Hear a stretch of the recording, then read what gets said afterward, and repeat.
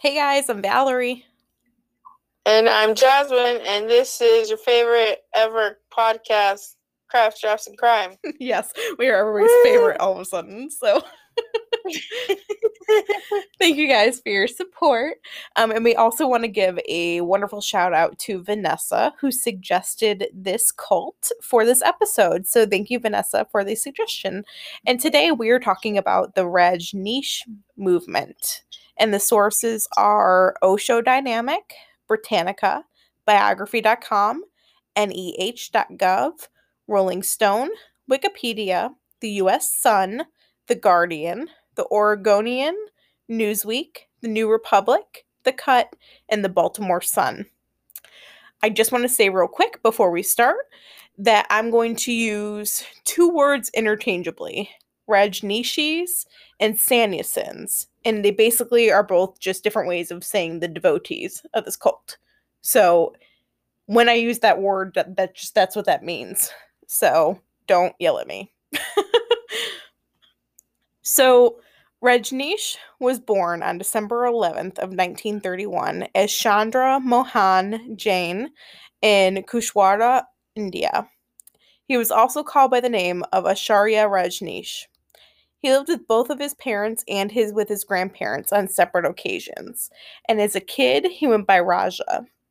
He was very rebellious and he enjoyed taking risks. He had some neighborhood friends who would go out with him on different dangerous adventures. And if Raja told them that they were doing it, the other boys were doing it. Like it was that simple to them. He was a leader from the very beginning.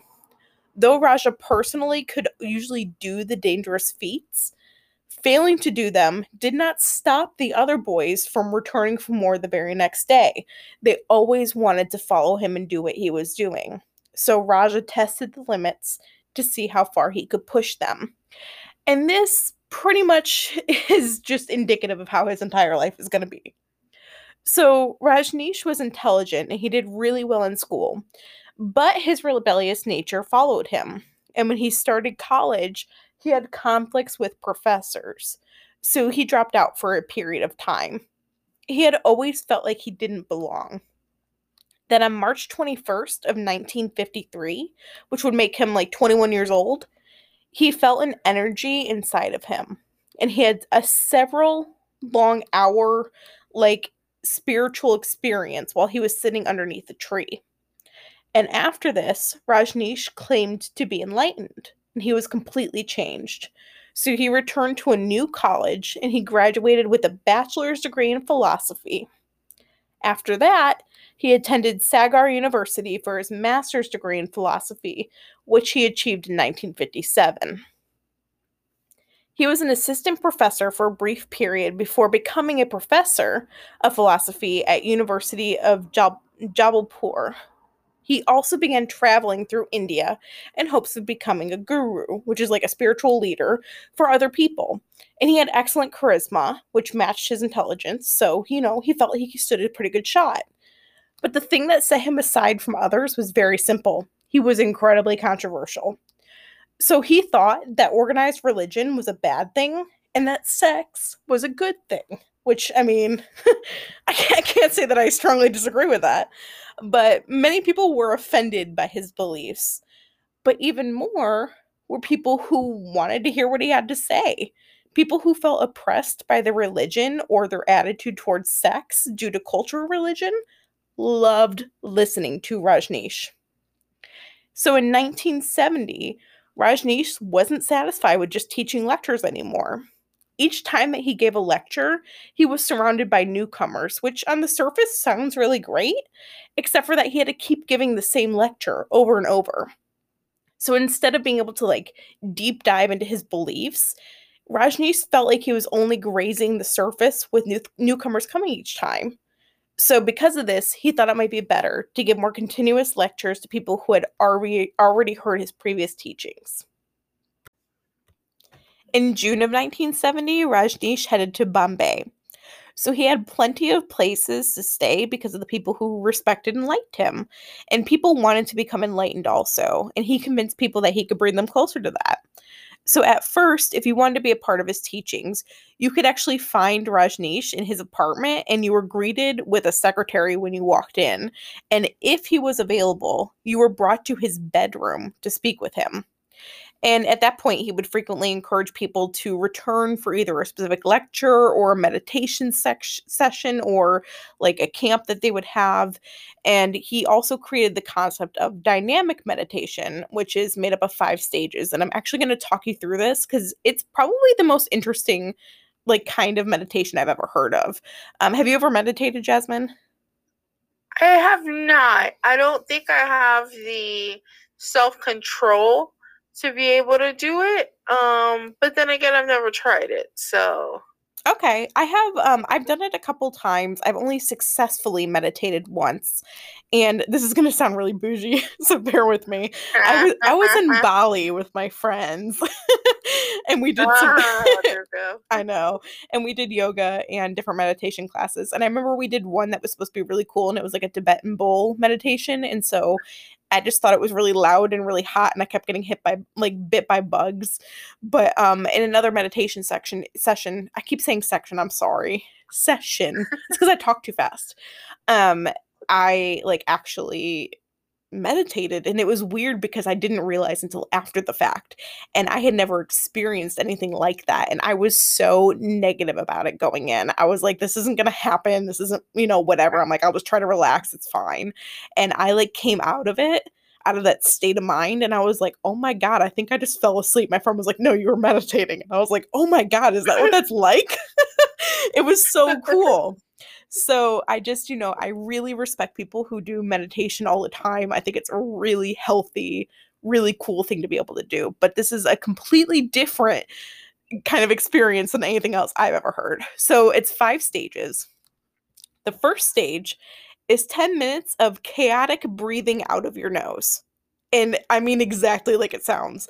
Like you focus on exhaling through your nose, but you can't make a rhythm or a pattern. You're supposed to just do it as you do without trying to make any kind of sense out of it. So Rajneesh explains this as, quote, dreaminess becomes more possible if there is more carbon dioxide around you. You will be dreamy. And that is why in the day you cannot be so dreamy as in the night. The chemical compounds change. At night, there's more carbon dioxide in the air and the oxygen is less. So if the reverse is possible, if the oxygen is in you and around you is more and the carbon dioxide is thrown out, you cannot be dreamy. That is why I insist on vigorous breathing. It is nothing but a chemical device to change the chemical atmosphere in you. More and more oxygen must be there. The more the oxygen, the less you fall victim to the dream, and your memories cannot work without the medium of dreaminess. So the second stage is 10 minutes of explosion. And by explosion, I mean you let your body physically express itself in any way that it wants to. So you can scream, you can dance, jump, laugh, whatever you start doing, you're just supposed to do. You're not supposed to think about it and you're not supposed to stop moving. It is completely optional to be vocal, but most people are. So Rajneesh says of this step, quote, madness is beautiful if you are conscious, you enjoy it. The more you throw it out, the less burdened you are, and you feel that your energy is purified. You feel that now you can fly in the sky. Now there are no boundaries to you. You have become weightless. Now the whole gravitation on the earth cannot pull you down to the earth. You have become greater. You can transcend this pull now. This pull works because you carry such a burden. So for the third stage, for 10 minutes, you are supposed to physically exhaust yourself. And you do this by lifting your arms above your head and jumping up and down and shouting, whoo, whoo, whoo, as a mantra. So if one chooses to be silent, they can yell it inside of their head instead. And then Rajneesh explains this stage with, quote, when you tire yourself out, 2 things happen together. As you tire yourself out, all of the practice tires out your body, mind, your sense organs. On the other, it goes on hammering your kundalini. So from one end, you get tired, and from another, your sleeping energy begins to wake up.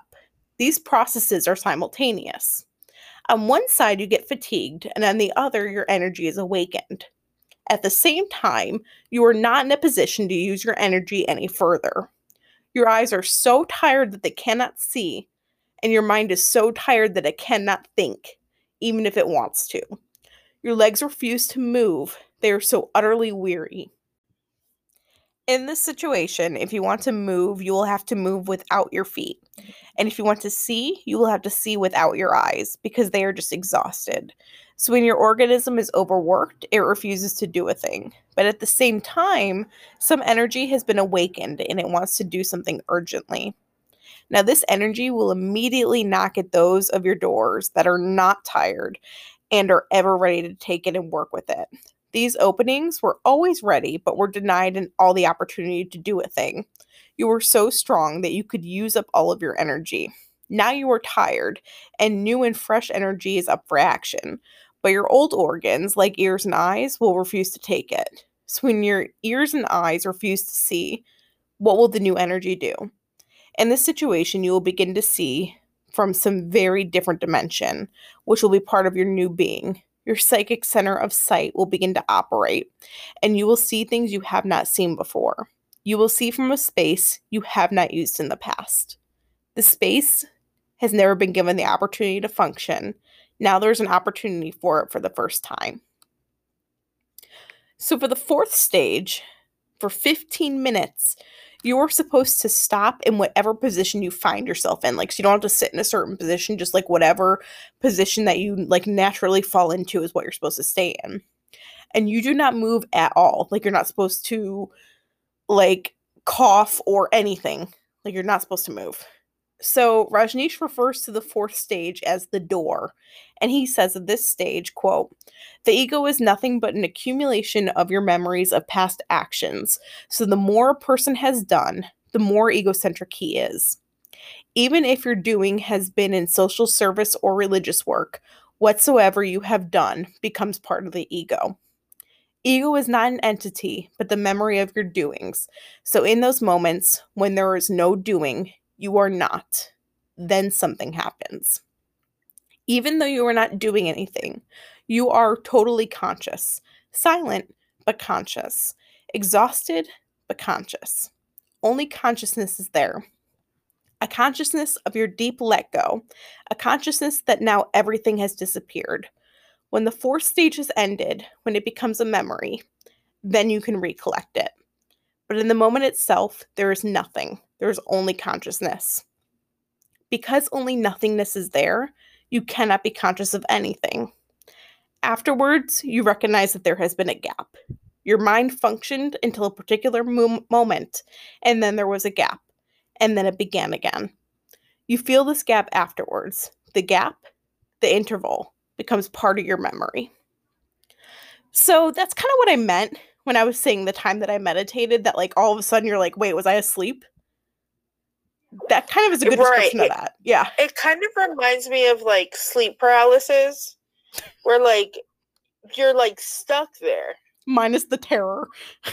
Minus the terror, absolutely. Minus the terror, like you're not like seeing demons and shit. But yeah, it just like, I don't know if I'd like that though. Like I feel like I would love to try it, but at the same time, I'm kind of nervous because I don't like not being able to have like control over my body at any given moment. So I think the reason that you don't like it is because you're comparing it to sleep paralysis. I swear it's not like that. No, Meanwhile, I've only ever experienced that one time, and that was enough, and it wasn't even that bad compared to other people who have had severe sleep paralysis. It's enough to scar you for life. It's all that matters. So there is a fifth stage, and the fifth stage is 15 minutes of celebration. And in that celebration period, you're supposed to like come out of your sleep and express yourself with music and dance. And so those are the 5 stages of the meditation, dynamic meditation, which I think is just really interesting. It's very different from anything I've ever heard before. So in the early 1970s, Rajneesh was living in Pune, which is in India, and he opened up his 6-acre ashram. He chose 6 disciples who chose to follow Rajneesh and be born again in whatever way he deemed necessary. So they got a new name. They wore sunrise colors like red and orange, which symbolized their path towards enlightenment, and they got an mala necklace. He wanted his disciples to have all of the luxuries, including sex, that they want. Rajneesh also changed his first name to Bhagwan, which means God. So Rajneesh is also known for being a sex cult. Have you heard this before? I have not. I've never heard of this cult before. Oh, okay, cool. So people who have heard of this cult have probably heard it be referred to as a sex cult, and there's a number of reasons for this. So Rajneesh himself liked to play with women's genitals with his toes during naked therapy sessions, which is just gross. Ew. Yeah, exactly. That sounds nasty. Like, you know how much your feet sweat and how stinky it is? And for you, no, that causes funguses. That's gross. Well, he also encouraged people to have multiple sexual partners. And unfortunately for single women, he expected them to be available to any men who were also unattached to a partner. So if a man was to approach a woman, she would either have to basically agree to sleep with him right away or put him on a so-called waiting list. So according to Eva Renzi, she had once refused to sleep with someone in the group. And so they, in turn, tore her clothes off and beat her up. What the fuck? Yes. So Rajneesh was also an advocate for sterilization and encouraged men and women to get fixed, so to speak. So either, have your tubes tied or have a hysterectomy, and for men to get a vasectomy. So, though Rajneesh discouraged pregnancy and childbirthing and was for abortion, which is just, if anybody listened to last week's episode, it's the polar opposite of last week's episode where they're having as many babies as possible. He was totally not for children. But just to be clear, it's not because he was like a liberal feminist. He thought that children stood in the way of people going down their enlightenment path. Yeah, it's like you said, like they're complete opposites, like last week's episode and this one. It's like in last week's episode, like they believe that women were put there to procreate, breed, make all these babies, and they wanted you. It's basically what they wanted you for as a woman. And right. Now here he is, where he doesn't want you to procreate at all. He just wants you to be a sex object for men. Basically. Exactly. The entire purpose of it is completely opposite in here, which is why it's so interesting just to hear, too, all these different kinds of cults, because it's like their view on everything is so different. And here's the thing, too, like people already have kids, right? So, like, people are going to come into this cult already having kids. So, former Sanderson Hira Bluestone said of it, quote, "I would say there was neglect of the kids there, only by virtue of the fact that the children lived separately in a group kids home, and there were weeks when some kids would not see their parents. I didn't see any physical abuse, though there was some verbal or mental abuse." So that's just an interesting thought, too, because, like, kids were, like, technically physically allowed there. You just weren't encouraged to procreate, and they were kind of neglected. And it's just... I like that. Yeah, I know, it's pretty shitty. But Rajneesh overall was known for his, like, number one promise, which was, and I quote, "I promise you that if you surrender to me, I will transform you." And these lectures made it, like, across the world. It brought, like, a ton of Westerners to follow him. And he got a new secretary whose name was Mi Anand Sheila, who's going to go by Sheila for the rest of this episode.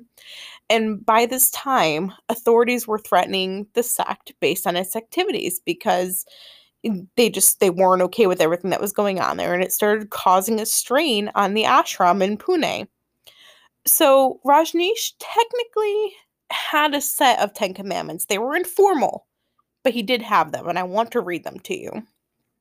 Number 1 is never obey anyone's command unless it is coming from within you also. Number 2, There is no God other than life itself. Number 3, truth is within you. Do not search for it elsewhere. Number 4, love is prayer. Number 5, to become a nothingness is the door to truth. Nothingness itself is the means, the goal, and attainment. Number 6, life is now and here. Number 7, live wakefully. Number 8, do not swim, float. Number 9, die each moment so that you can be new each moment. And number 10, do not search. That which is, is. Stop and see. So basically, what I get out of this is live in the moment and be woke. Yeah, it's like live in the moment, be woke, and also don't question anything. Yeah, just go with the flow, which is kind of beautiful in a way, honestly. Meh, I don't like it. So on June 1st of 1981, Rajneesh went to the USA on a tourist visa for medical care for a prolapsed disc. He had been treated by numerous doctors.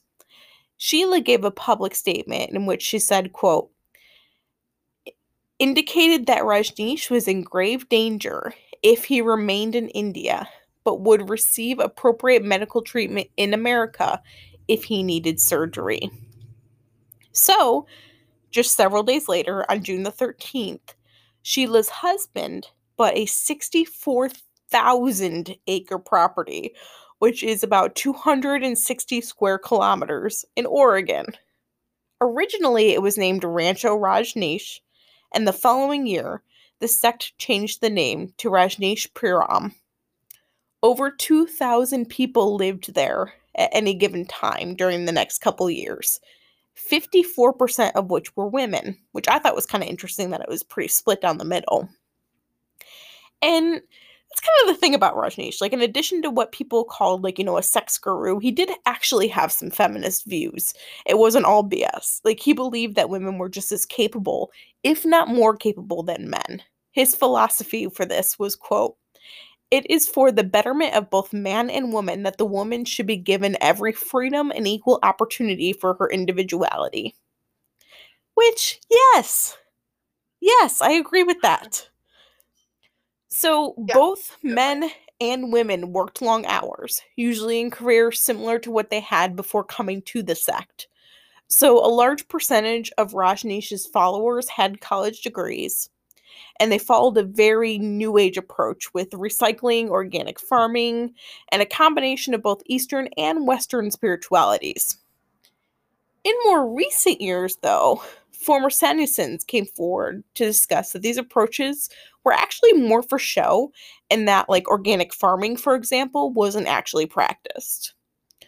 So Rajneesh was infamous for owning almost 100 Rolls Royces, and he had a ton of flashy items and was, like, known for having like a lot of fancy watches.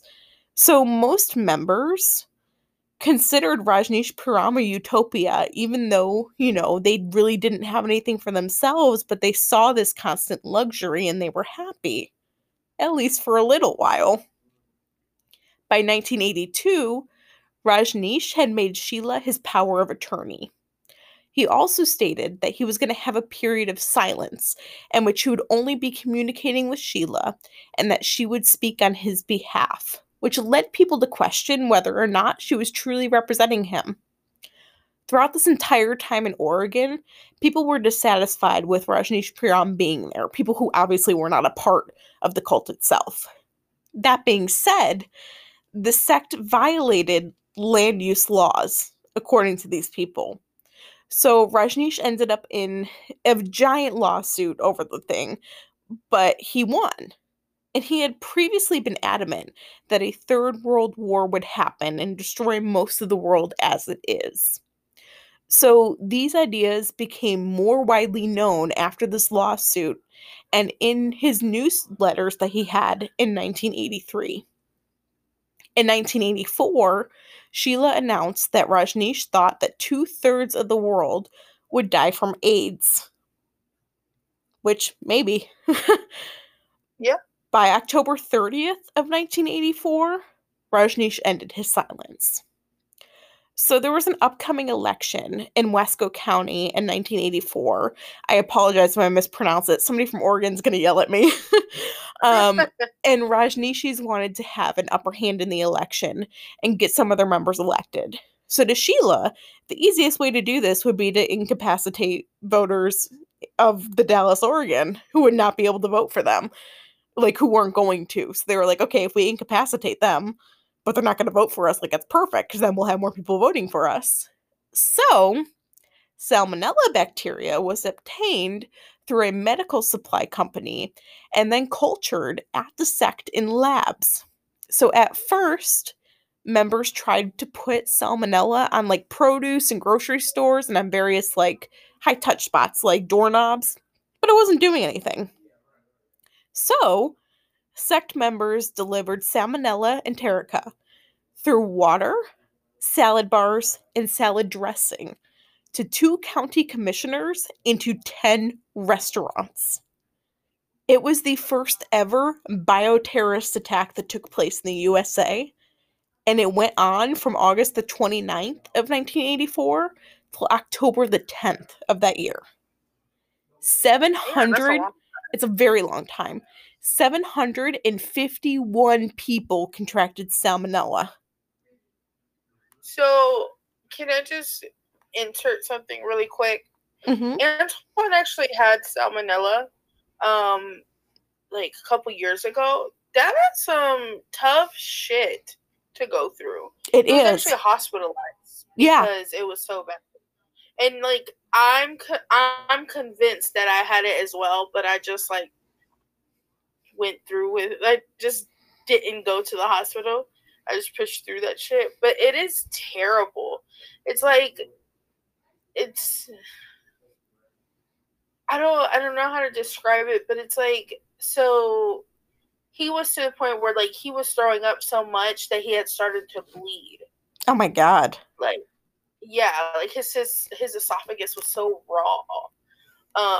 And then on top of that, he like, you know, it's coming out. It's like explosive diarrhea constantly. I know that's TMI, but it literally is. And then, so like sometimes like when you had to use the bathroom, you felt like you were going to throw up at the same time.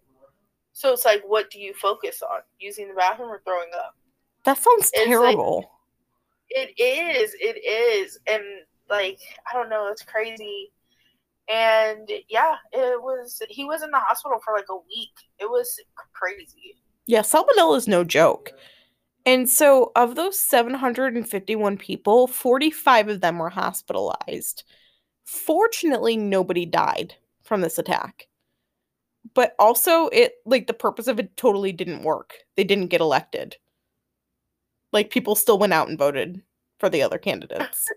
So they did it for, like, completely in vain.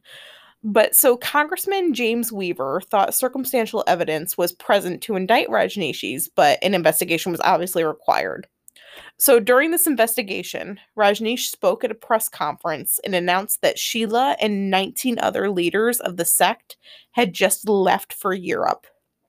He invited investigators into the commune, stating that he was completely unaware of the attack and that it was happening, and that it was completely Sheila's doing.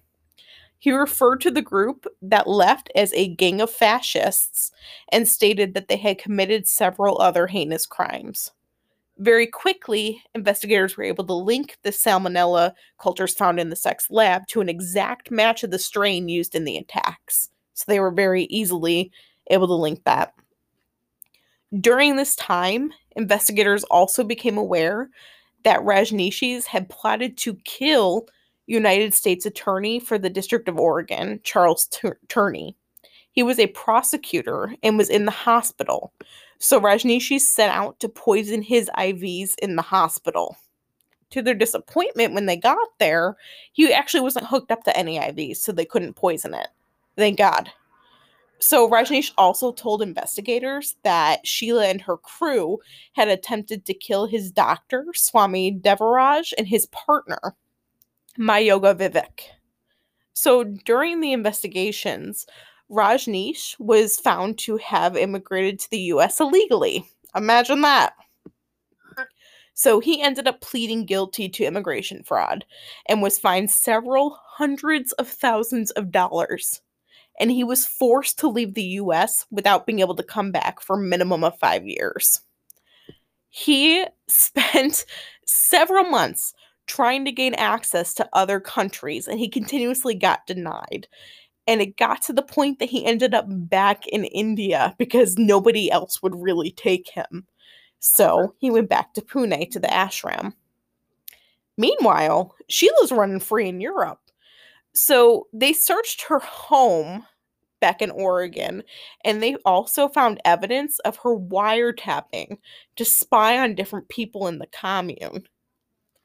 They eventually caught her in West Germany in 1986, and they sent her back to the US for sentencing. She pleaded guilty to attempted murder, assault, arson, electronic eavesdropping, immigration fraud, and conspiracy. She was sentenced to 20 years in prison, and she was fined $470,000. Yeah. This is in the 80s. Right. I want to also put that in perspective for everybody. She ended up getting out of prison after 4 years and was paroled. Huh. So starting in 1987, Rajneesh's health began to decline. He, of course, blamed the sickness on his very brief period of time in prison in the US before he was forced to leave. So in February of 1989, Rajneesh began going by the name Osho, which means like high priest or preceptor. And on January 19th of 1990, Rajneesh died at age 58. Followers of his maintained that he died from poisoning in US prison and said, quote, "Living in the body had become a hell." Rajneesh actually died of heart failure, but, whatever people need to tell themselves. Right. So some people are happy that he's gone because they said, he used mind control and hypnosis, and he converted people to following him and devote themselves to him, and they would take everything from them but live really luxuriously while they lived very simple lives for no pay. On the flip side, many people were very sad that he died because they learned about the meaning of life from him. So Sheila still follows ways of the cult, but she does this from Switzerland, where she lives today, and she's in her 70s, and she actually runs 2 nursing homes where she cares for patients. So, the cult kind of exists today. So Osho Meditation Resort is in Pune, in the exact location where the ashram had been when Rajneesh died. It is an international resort, and it invites people to stay for extended periods of time, but also allows people to leave as soon as they wish. So these resorts are actually in over 70 countries, but because of coronavirus, they're currently suspended, so they're not open. But from what I can tell, it doesn't happen anymore. But as of 3 years ago, Osho Resort was still requiring every single person who entered to have an HIV and AIDS test. Oh, wow. Yeah, sure, definitely. Yeah, sure. So, from my reading, people are welcome to have sex at the resort, but it is in no way an expectation, so it's nothing at all like how the ashram was. And people are simply free to do whatever they please. So there's a ton of mixed reviews, both on the Osho meditation website and on like TripAdvisor. It's on. So you can read a bunch of reviews. It's actually kind of interesting. So some people still consider themselves sannyasins, and seminars with Rajneesh's teachings still occur, but at a significantly lower rate than the very active years in which he was alive. I also want to mention that Netflix does have a docuseries that is 6 episodes, which are like an hour each, called Wild Wild Country. I personally did not watch it. Every single personal account that I read of a former member of Rajneesh said 2 things. The first being they disapproved of the documentary. they didn't feel it gave proper insight, and secondly, that they did not consider Rajneesh to be a cult. Some even took offense to it. But I thought that the best take that I could find about this, because, there's so much of an argument to, how people differentiate between a religion and a cult and different things like this, right? So there was an article in the Baltimore Sun written by a philosophy professor named Sam Fleishhacker. And he said, quote, "The real difference between a cult and a religion is about 100 years. Once a cult is able to establish itself for several generations, we call it a religion. Before that, we dismiss it as a dangerous threat to real religion. This may seem mocking, cynical dismissal of the difference, and hence of religion itself, but I don't mean it that way. For there are good reasons to respect a group that can maintain a vision of how to live across 2 or 3 generations, ones that do not apply to groups that come and go with a single generation. To start with the most obvious points, a group that survives over generations cannot afford that sort of self-destructive, oppressive, or antisocial behavior that appalls us in cults. It cannot engage in mass suicide, of course, nor is it likely to continue if it prescribes extremely unhealthy practices, and it is likely to fall apart or draw upon itself harsh attention by the political authorities around it if it oppresses its members or engages in attacks on outsiders. To become a religion, a group with a shared vision of what God wants, or what makes human life worth living, is therefore likely to develop a morality much like that of society around it, and indeed declare the morality central to what it has to teach." So this, of course, is an opinion, but I think it's a completely acceptable one. It's respectable, and I think it was worth sharing, especially because we've delved into so many different kinds of cults this season. I just think that was actually like a really fluid way of explaining kind of the difference between a cult and a religion. But, if you have a different opinion, that's fine and well. Share it with us. We want to hear it. Yeah, for sure. I definitely did like it because I think it was different because of what you said. Also, it was different because it was like a sex cult. None of the ones that I feel like that we've done were like that, Right. in that way. So yeah, definitely, this was pretty interesting. Yeah, it was. It's definitely interesting for sure, and I understand that people are going to be watching that documentary, and people probably already have if they're listening to this episode now. I just simply, once I started doing research, I usually start researching before I watch something or read like a book or something like that, just to make sure it's something I'm going to follow through with. And when I started reading all these testimonies, I was like, maybe I won't. I just didn't want to skew my opinion before coming into this episode. So, okay. Yeah. But, watch it if you want some more information. See what it has to offer. I'm sure that there's a decent amount of good insight in there. And I've heard that it's enjoyable. So there's that. Everybody, that's your homework. Go watch it. But so that is our episode on Rajneesh. And I hope that you all enjoyed learning a little bit about that. And if you want to see pictures from the episode, you can find it on our Instagram at Craft Dress and Crime. If you would like to follow us on Facebook for updates, you can do that at Craft Drafts and Crime. If you would like to follow us on Twitter, you can do that at Crafts and Crime. If you would like to subscribe to our Patreon for bonus episodes, you can do that at Crafts, Drafts, and Crime. And if you want to share with us your opinion on the difference between a religion and a cult, or suggest an episode, or anything like that, you can email us at craftsdraftsandcrime@gmail.com. And if you listen on Apple, please rate and review us. And most importantly, please keep listening. We appreciate it. Until next time. Sure. Bye. Bye.